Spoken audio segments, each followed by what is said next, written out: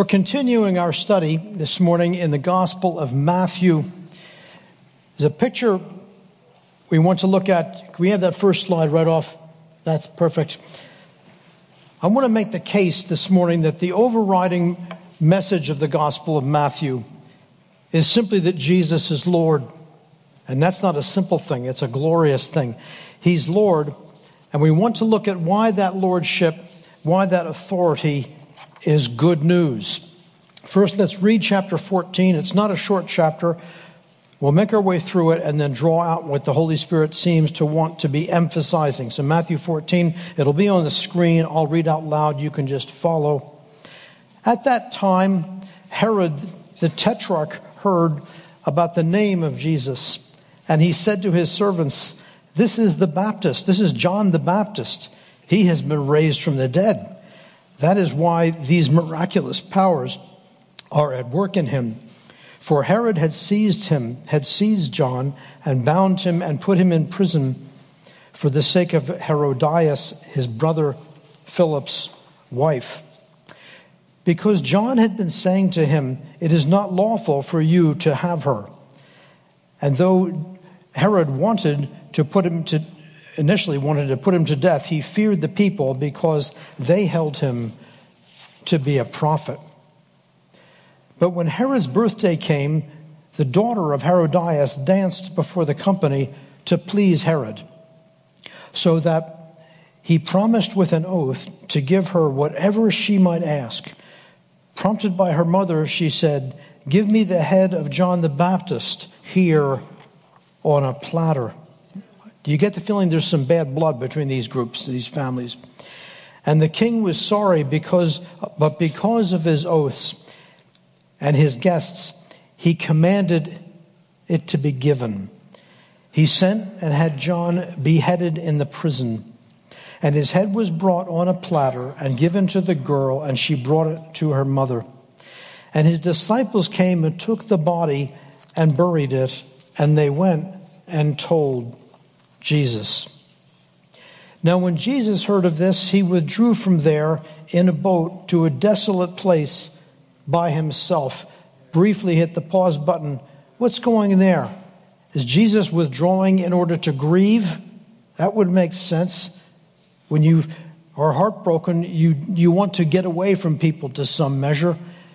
He withdrew in a boat, I think possibly to grieve, but notice what happens. "But when the crowds heard it, they followed him on foot from the towns, and when he went ashore, he saw a great crowd, and he had compassion." Despite his pain, he had compassion on them and healed their sick. I know in a season when, if I've been hurting, a crowd of 5,000 needy people would probably not be the first thing I would want to see. And if I did see it, I'd probably try to find some discreet, diplomatic way to run the other way. Jesus doesn't do that. He wades right into this needy group of people, and he's going around healing their sick. Wonderful. Now, when it was evening, the disciples came to him and said, "This is a desolate place." Hold on to that little phrase, desolate place. It's part of the key to the entire chapter. The disciples came to him and said, "This is a desolate place, and the day is now over. Send the crowds away to go to the villages to buy food for themselves."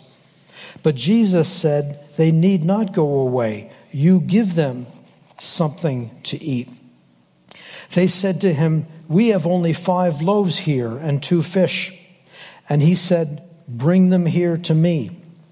Then he ordered the crowds to sit down on the grass. Note that little detail, sit down on the grass. We've already seen that he had compassion on them because they were like sheep without a shepherd. You see Matthew beginning to lay a case here. And taking up the 5 loaves and the 2 fish, he looked up to heaven and said a blessing. Then he broke the loaves and gave them to the disciples, and the disciples gave them to the crowds. Again, note a little detail here. Remember, this is Matthew. He's one of the most detailed in his writing style of the 4 Gospels, very Jewishly sensitive. Notice the verbs he uses in the bottom part of this slide. He said a blessing. He broke the loaves, gave them to the disciples, and the disciples gave them to the crowds. Took, blessed, broke, gave. Does this sound a little bit familiar? Points us forward. We will come back to that. They all ate and were satisfied. This is in a desolate place. What kind of king is this that can put on a feast for this many people to the degree they all eat and are satisfied in a desolate place? They picked up 12 baskets full of broken pieces left over. There's surplus food. I bet you even the wealthy King Herod didn't have 12 baskets of leftovers. And those who ate were 5,000 men, besides women and children. Immediately he made the disciples get into the boat. It's not just about reclining in the grass and letting him feed us. It's about getting into the boat when he sends us. Both of those pictures are part of the story. He made the disciples get into the boat before him and go to the other side while he dismissed the crowds. After he had dismissed the crowds, he went up on a mountain by himself to pray. And when evening came, he was there alone. But the boat by this time was a long way from the land, beaten by the waves, for the wind was against them. Note this, at his instruction, they go out across the sea and they run into a storm. In obedience takes them into heavy winds. I don't know if that's ever happened to you, but it happened to these people in the boat. Their boat was being beaten by the waves because the wind was against them. And in the fourth watch of the night, Jesus came to them walking on the sea. Walking on, we've heard this story so many times. It's so familiar, we lose the wonder that's in that. People don't walk on water. But the point Matthew's giving us in his whole book is Jesus is Lord. And you can walk on water if you're Lord. And Jesus is Lord. He came to them walking on the sea. But when the disciples saw him walking on the sea, they were terrified and said, "It is a ghost." And they cried out in fear. But immediately Jesus spoke to them, saying, "Take heart, it is I. Do not be afraid." And Peter answered him and said, "Lord, if it is you, command me to come to you on the water." Jesus said, "Come."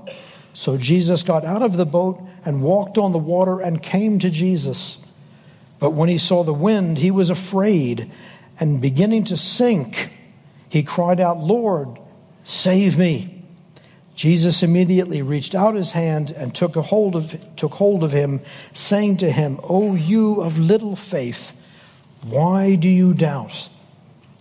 And when they got into the boat, the wind ceased. I like that. And those in the boat worshipped him, saying, "Truly you are the Son of God." We made a mention a moment ago that the Gospel of Matthew in 3 words could be said, Jesus is Lord. We see it at the beginning of the story. God rearranges the stars in the sky to focus on the arrival on earth of his son, Jesus. The stars are declaring Jesus is Lord. People called Magi, we don't know a whole lot about them. They came from the east, as all Matthew tells us, maybe from modern-day Persia. They came from the east bearing gold and frankincense and myrrh. In that scene, the artist in that picture has them kneeling. The Greek in Matthew's account suggests it was not just that they just kneeling. They got down and prostrated themselves before this child and then laid in front of him their gold, their frankincense, and their myrrh. You know what frankincense is? It's myrrh of a very high quality. It's outrageously expensive. That's the kind of offerings they were making. And my image is always of these. They must have been wealthy, well-educated. They had come all these many, many, many miles. And where do they end their journey? On their faces in front of Christ. Somehow they knew who this was, at least in measure. That child's authority was greater than their own. And his worth was greater than the worth of all the gold. The stars say he is Lord. The nations, represented by the Magi, say, he is Lord. When he dies on the cross in chapter 27, something cosmic, something seismic happens. The rocks on the surface of the ground crack in two. So momentous is this moment, this sacrifice for our sin. So the planet Earth, the rocks, they declare he is Lord. The stars say it. The representatives from the nations called the Magi say it. The rocks say Jesus is Lord. And then, perhaps the most important declaration of all is at the very end of Matthew, what we call the Great Commission. The risen Christ meets with his disciples shortly before his mighty ascension into heaven, and he says this: all authority in heaven and on earth. Heaven and earth. That's a whale of a lot more authority than this Herod fellow's got. All authority in heaven and on earth has been given to me. Go therefore and make disciples of all nations. It takes us right back to the Magi, the nations, being able to come and connect with God through the Lord Jesus. The underlying theme of Matthew from front to back is three words: Jesus is Lord. Now, midway through the book, exactly midway, in fact, because Matthew's book is 28 chapters, we're in chapter 14, the midpoint, and there's several scenes in this chapter which very vividly show us that Jesus is Lord and why it's good news. The first one, about our friend Herod. Matthew's point in laying out the scene the way he does is to show us that Jesus is Lord and Herod is not. Jesus is Lord and Herod is not. We read about two back-to-back feasts. One is a very worldly, carnal, possibly lustful, and ultimately murderous party. It ends up resulting in the grisly death of John the Baptist. The other is an entirely opposite kind of feast, not maybe a few dozen wealthy, half-drunk people, but 5,000 men plus their families. This might have been 8,000 or 10,000 people for all we know. They all eat and were satisfied and go home sober, from what we can tell from the account. Many of them were physically sick. Those who were physically sick, Jesus healed them. Why is he doing all that? Because he's Lord. Sickness cannot stand up to him. He sent them home well. Hunger flees in his presence because he can create food out of nothing. Wait a minute. You can't create matter. Food's made of matter. Loaves and fishes are matter, and you can't create matter out of nothing. It's against the laws of physics. Well, that's true unless you're Lord, and Jesus is Lord. He's above the laws of physics.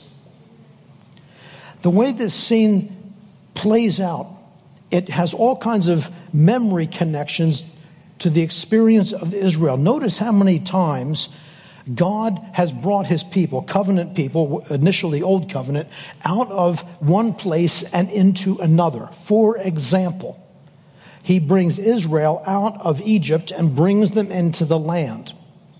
Many centuries after that, he brings them out of Babylon, where they have been sent in exile for their rebellions. But he faithfully, after having them there in Babylon in exile for 70 years, brings them out of Babylon and brings them back to the province of Judah and the city of Jerusalem. He brings them from a bad place into a good place. Colossians 1:13. He has rescued us from the domain of darkness and transferred us into the kingdom of his beloved Son. That's all of us. Now, if we want one more vivid example of this being brought out of a bad place and into a good one, look at the two images we have in the PowerPoint. Two feasts. And in one sense, until God has mercy on us, we are all in some way at a feast of Herod, at a worldly way of enjoyment, at drawing on the world's ideas of satisfaction, of pleasure, of nourishment, of feeling significant, of feeling invited to where all the important people are. That's one way to feast. With a corrupt king, what's God's answer to the situation in the top photo? His answer to the situation in the top photo is the drawing in the bottom photo. His answer for a corrupt king is to send a righteous king who really cares about the needs of his people. He can create food, loaves and fishes literally out of nothing. He can heal their sicknesses. He can feed them in not one way, but in two. He feeds them the word of God. He feeds them to the physical point with physical food. They ate and were satisfied. They couldn't even eat anymore, but there was still more food because he still kept creating it. So they start stashing it in baskets. I've seen pictures of the kinds of baskets they used. They were large baskets, and somebody had to carry home 12 of these things. That's the sufficiency of Jesus. He can do this because he's Lord. It's interesting to note where that scene in the bottom picture happened. We don't know exactly, except that it was in Galilee. Guess who was politically, officially in charge of Galilee? Herod. He was the tetrarch of Galilee. This is not the same Herod that tried, by the way, to exterminate Jesus when Jesus was born. That was Herod the Great. He was the worst of the Herods, and that's saying a lot. That was Herod the Great. This Herod is now Herod Antipas, Herod the Great's son. And there was a dispute among the sons. That happened about once a week, or who was going to be on top. And finally, the old man, Herod the Great, gave Herod Antipas Galilee and Perea, these two little provinces. To give you an idea of the scale of some of these provinces and whatnot, if you put Galilee and Perea together, combined, sewn together as one piece of land, it would fit in Winnipeg inside the perimeter highway. It's not that gigantic a kingdom. The other king, the one in the bottom scene, he's Lord of heaven and earth. You see, sorry, Herod, there's just no competition. You are not in this other guy's league in terms of the size of his kingdom. This Herod, when it was Herod, we don't have any record of the stars moving around in the sky and saying, aha, Herod Antipas is born. Only Christ got that, because only Christ is the Lord. Jesus did that feast right under Herod's nose. That's why it's important to note. It's in Galilee. He's on Herod's turf. And he does this messianic, eschatological, end times, end of the age feast. It's pointing forward to the great wedding banquet. Jesus was big into meals. And he does this on Herod's turf. It's almost like saying, you're not in charge here. Yes, you took John. God will raise him from the dead one day. And meanwhile, I'm going to minister life and refreshing to my people. And one final detail before we move on. Note, as we've touched on a moment ago, the four verbs Matthew uses to describe the scene. Took, blessed, broke, gave. It's the same actions Matthew will use describing the Lord's Supper.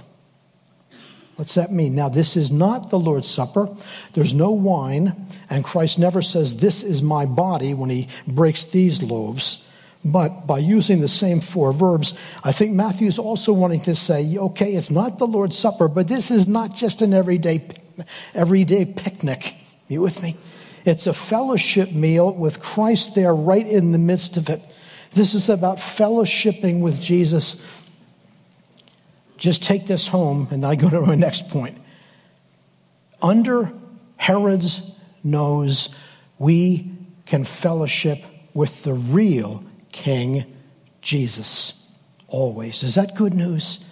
We've all got some sort of Herod reality glaring down at us. I'll get you in the end. You won't beat me. You won't get free from me. And we can say, well, if the Bible's true, I can get free from you. Now, I have an appointment. I'm going to have some fellowship with the real king. Under Herod's nose, people could connect with the true king, King Jesus. God has rescued us from the domain of darkness and transferred us to the kingdom of his beloved Son.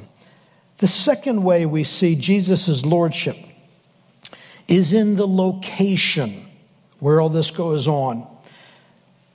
We saw that Jesus is Lord and Herod is not. Now we see that Jesus is Lord in the desolate place.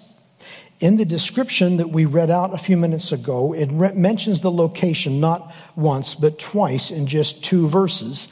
And it sounds like this desolate place locale is, because Matthew mentions it twice, that this is important to him, to Matthew, in helping us understanding the significance of what's going on. Okay, so why is it being in a desolate place an integral part of the story? Let's think about this.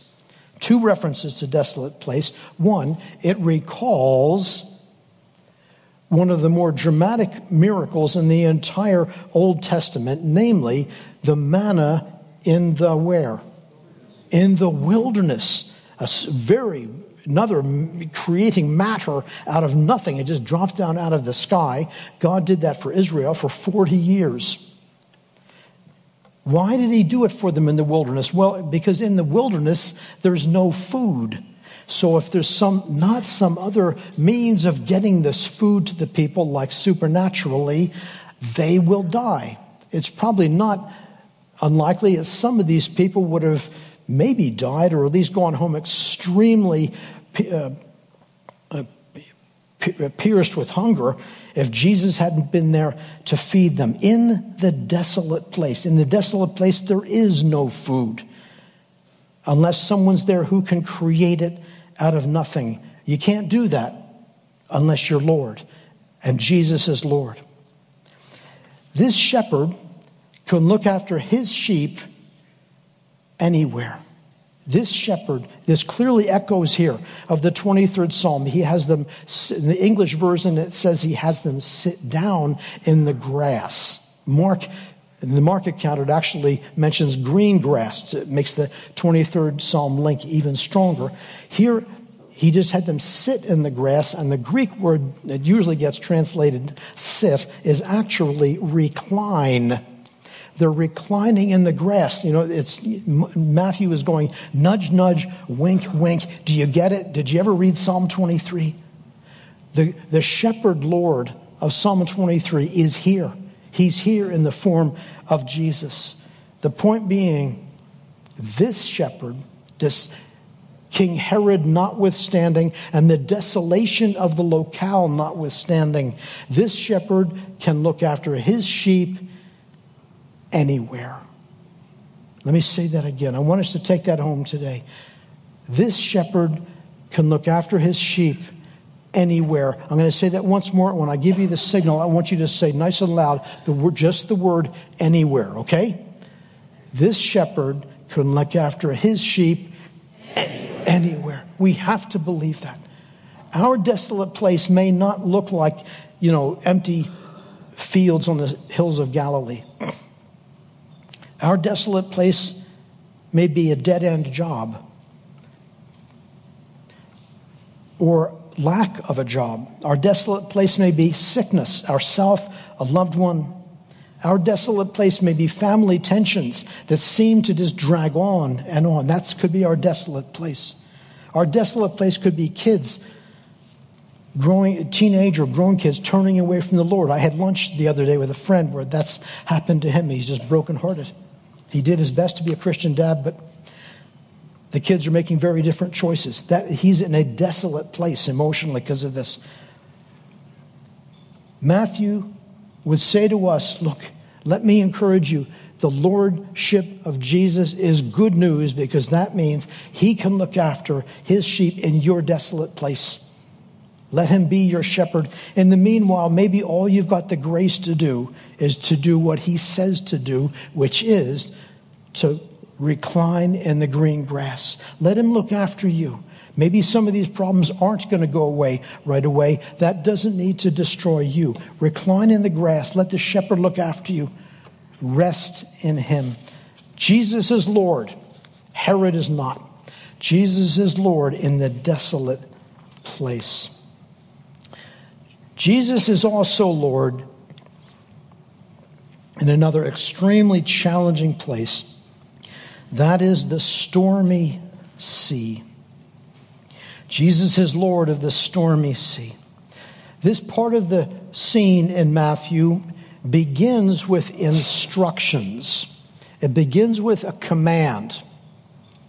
Jesus says, Matthew says, he made them get into the boat so he could send them across the sea so they would go ahead of him, presumably as heralds for his soon arrival. And he goes up on the top of a mountain to pray. But that obedience leads them into some rough waters.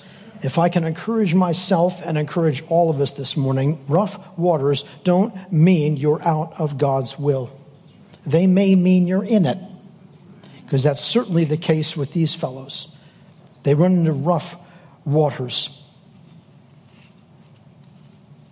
In the Old Testament, in the Old Testament, the sea, the stormy sea represents chaos. It represents forces outside our control. I personally, mentally, have a big problem when I'm out of control. If I'm late for like at an airport, I realize maybe I'm going to miss my flight, something like that. Things where there's kinds of craziness going on and it's getting stressful, and I know I myself can't do anything about it.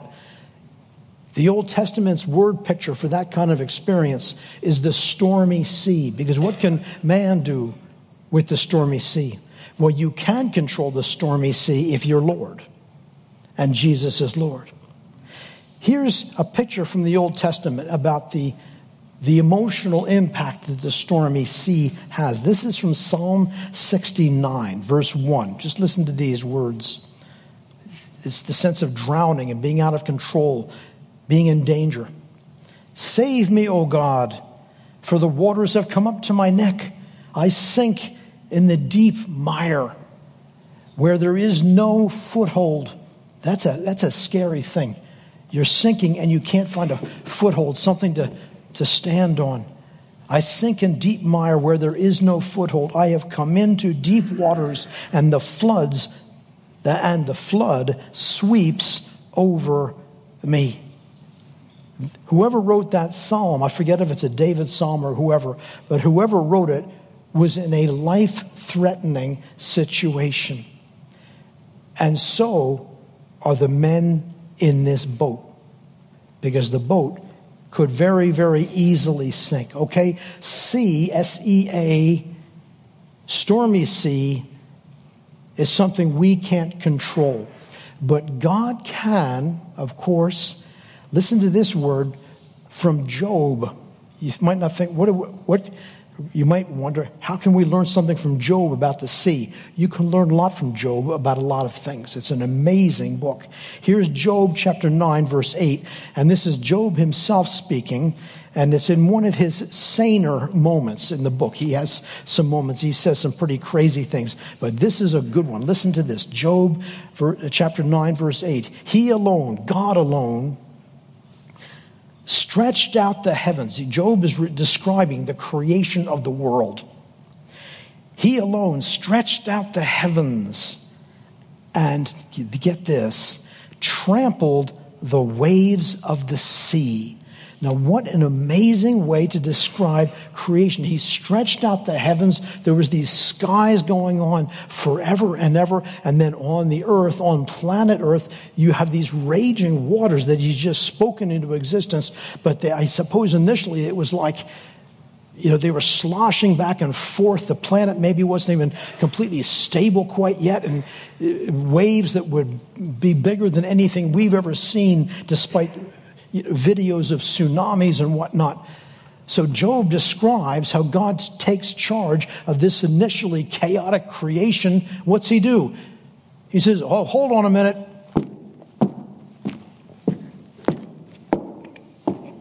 He's trampling down the waves. I don't know if I would have ever wrote that psalm that way. It's a strange image.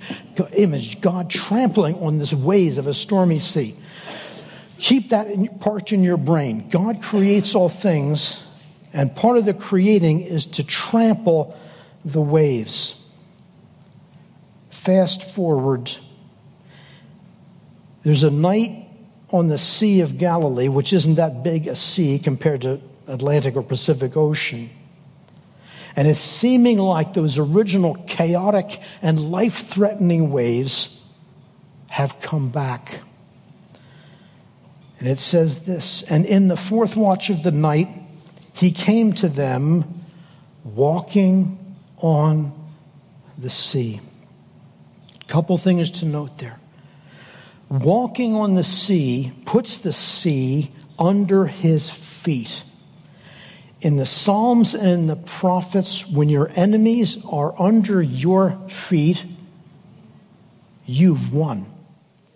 That's the point of that image in Hebrew poetry. When something's under your feet, you've won. God won over that chaotic, stormy sea at the very, very beginning. And now his son wins over this chaotic, deadly storm on the Sea of Galilee. He's walking on it, which means he's in control of it. And note when he shows up.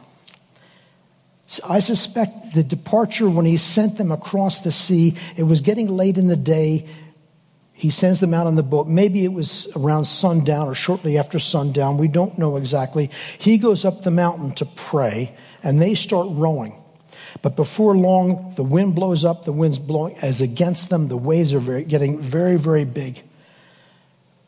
In Mark's account of this, it says they were tormented in their rowing. The Greek means almost has the idea of tortured. If you've ever gone on long canoe trips or long rowing, endlessly like this, you think your arms are going to drop off. That's no doubt how they were feeling. We all know Jesus is wise and we all know Jesus is good. I think he will forgive us if we at least wonder, Lord, couldn't you have come sooner than 4 a.m.? Why did you wait so long and make them row all night? Well, when we get to meet him in heaven, we can ask about that because I don't know if we have an answer. But he does come to them after praying. Here's an intriguing thing. Who is he praying for? He sends them across the sea. He sends them to go before him in some sense as representatives. I think that's probably what that means. He told them, he made them get into the boat and to go before him across the Sea of Galilee. Whatever village they were on their way to, it turns out to be Gennesaret. He gets there with them because he climbs into the boat eventually. So they have gone ahead almost as representatives, like heralds. Why did they have to wait to 4? The only answer I have is this. He was building something into them called trust. He was on the mountain praying. I'm sure part of what he prayed for up on the top of the mountain was the disciples rowing in the wind. He was praying strength, emotional stamina, mental discipline into their hearts. He was saying to his Father, Father, would you send something into them to endure this storm? Because it's ultimately going to build something into them. If they can hold on to you in faith, they'll get through this and be ready for the next thing, which might be even bigger. Let's trust timing. I don't need to ask for a show of hands here this morning about how many feel like they're still rowing in some sort of storm that seems like it's been going on a long, long time. Every single one of us has that. All we can do is trust. And that's all God is asking.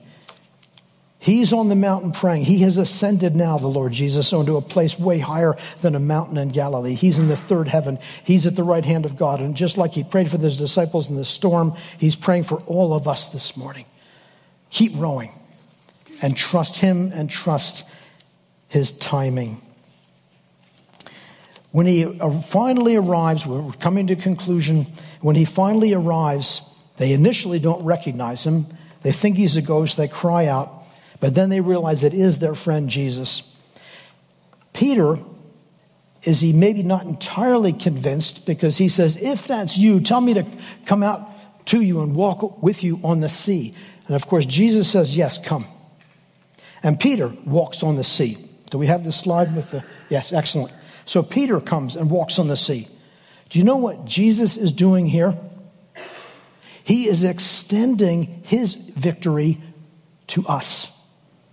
He has the power and the victory to do something dramatically supernatural. And when he invites Peter out of the boat, he's saying, Peter, come and share my victory over the stormy sea. Peter, come and share my power over things over which you normally have no power. Yes, Peter, come. Come. It's a one-word command. Come. Romans 16:20. The God of peace will soon crush Satan. What's the last three words? Under your feet. That's what's happening in this moment for Simon Peter. But there's a P.S. Matthew sticks in. And that's that Peter all of a sudden looks up and sees the wind. Maybe he hears the wind shrieking in particular strength, and he becomes afraid and he begins to sink. I will not ask for a show of hands about which of the images here of Peter you most identify with. Walking with a big smile on your face on this top of the sea or up to your neck, thinking you might drown pretty quick. I know many of us, it's the smaller picture in the lower right. But if that's the case, it's okay. Why? Because Jesus is Lord. And on the surface of the sea, the Lord Jesus can reach down and do one of these. You know how you grab forearm to forearm? It was like that, and he pulled them back up. Oh, man of little faith, why did you doubt? And they walked together back into the boat. The scene ends where it needs to end, because the scene ends where all of creation and all of history and all of redemption are going to end. The goal of the good news is Jesus being worshipped. The men in the boat got down in the boat and worshipped him. And they said, truly, you are the Son of God. Truly, you are the Son of God. There was a song that we sang many, many years ago. Maybe it resurfaces now and again. It's not about me. It's all about you. Maybe we overdid that song, but it's a good song. And the message of it is profoundly true. It is not about us. Am I right? It's about him.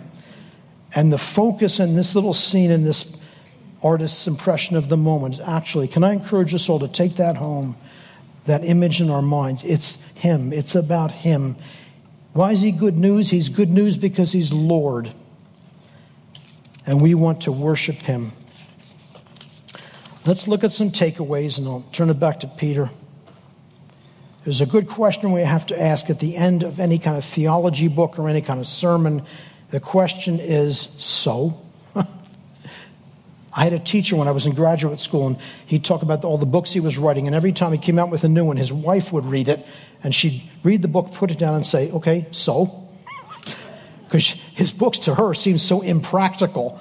How does this apply to my life? She would read it and say, so? He used to laugh at his own expense, and so he would say, when we start writing or preaching, give people practical application. So here we go. Jesus is Lord. So let's have the text on the next slide, then we'll be all ready to take these home.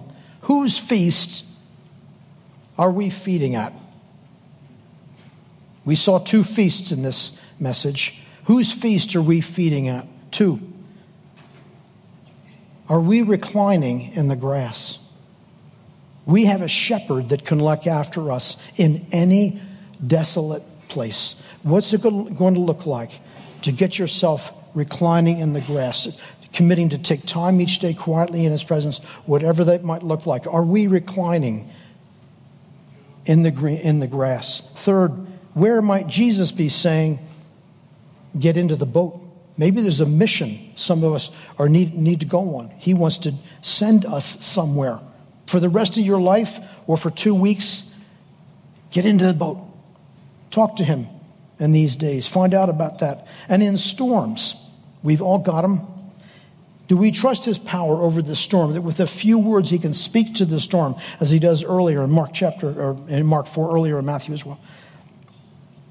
Do we trust his power? He's Lord over the stormy sea. And do we trust his timing? Sore arms and all. More important than all of those rolled together is the last one. Are we worshiping him? He's the Lord, and worshiping the Lord is why we exist. Amen.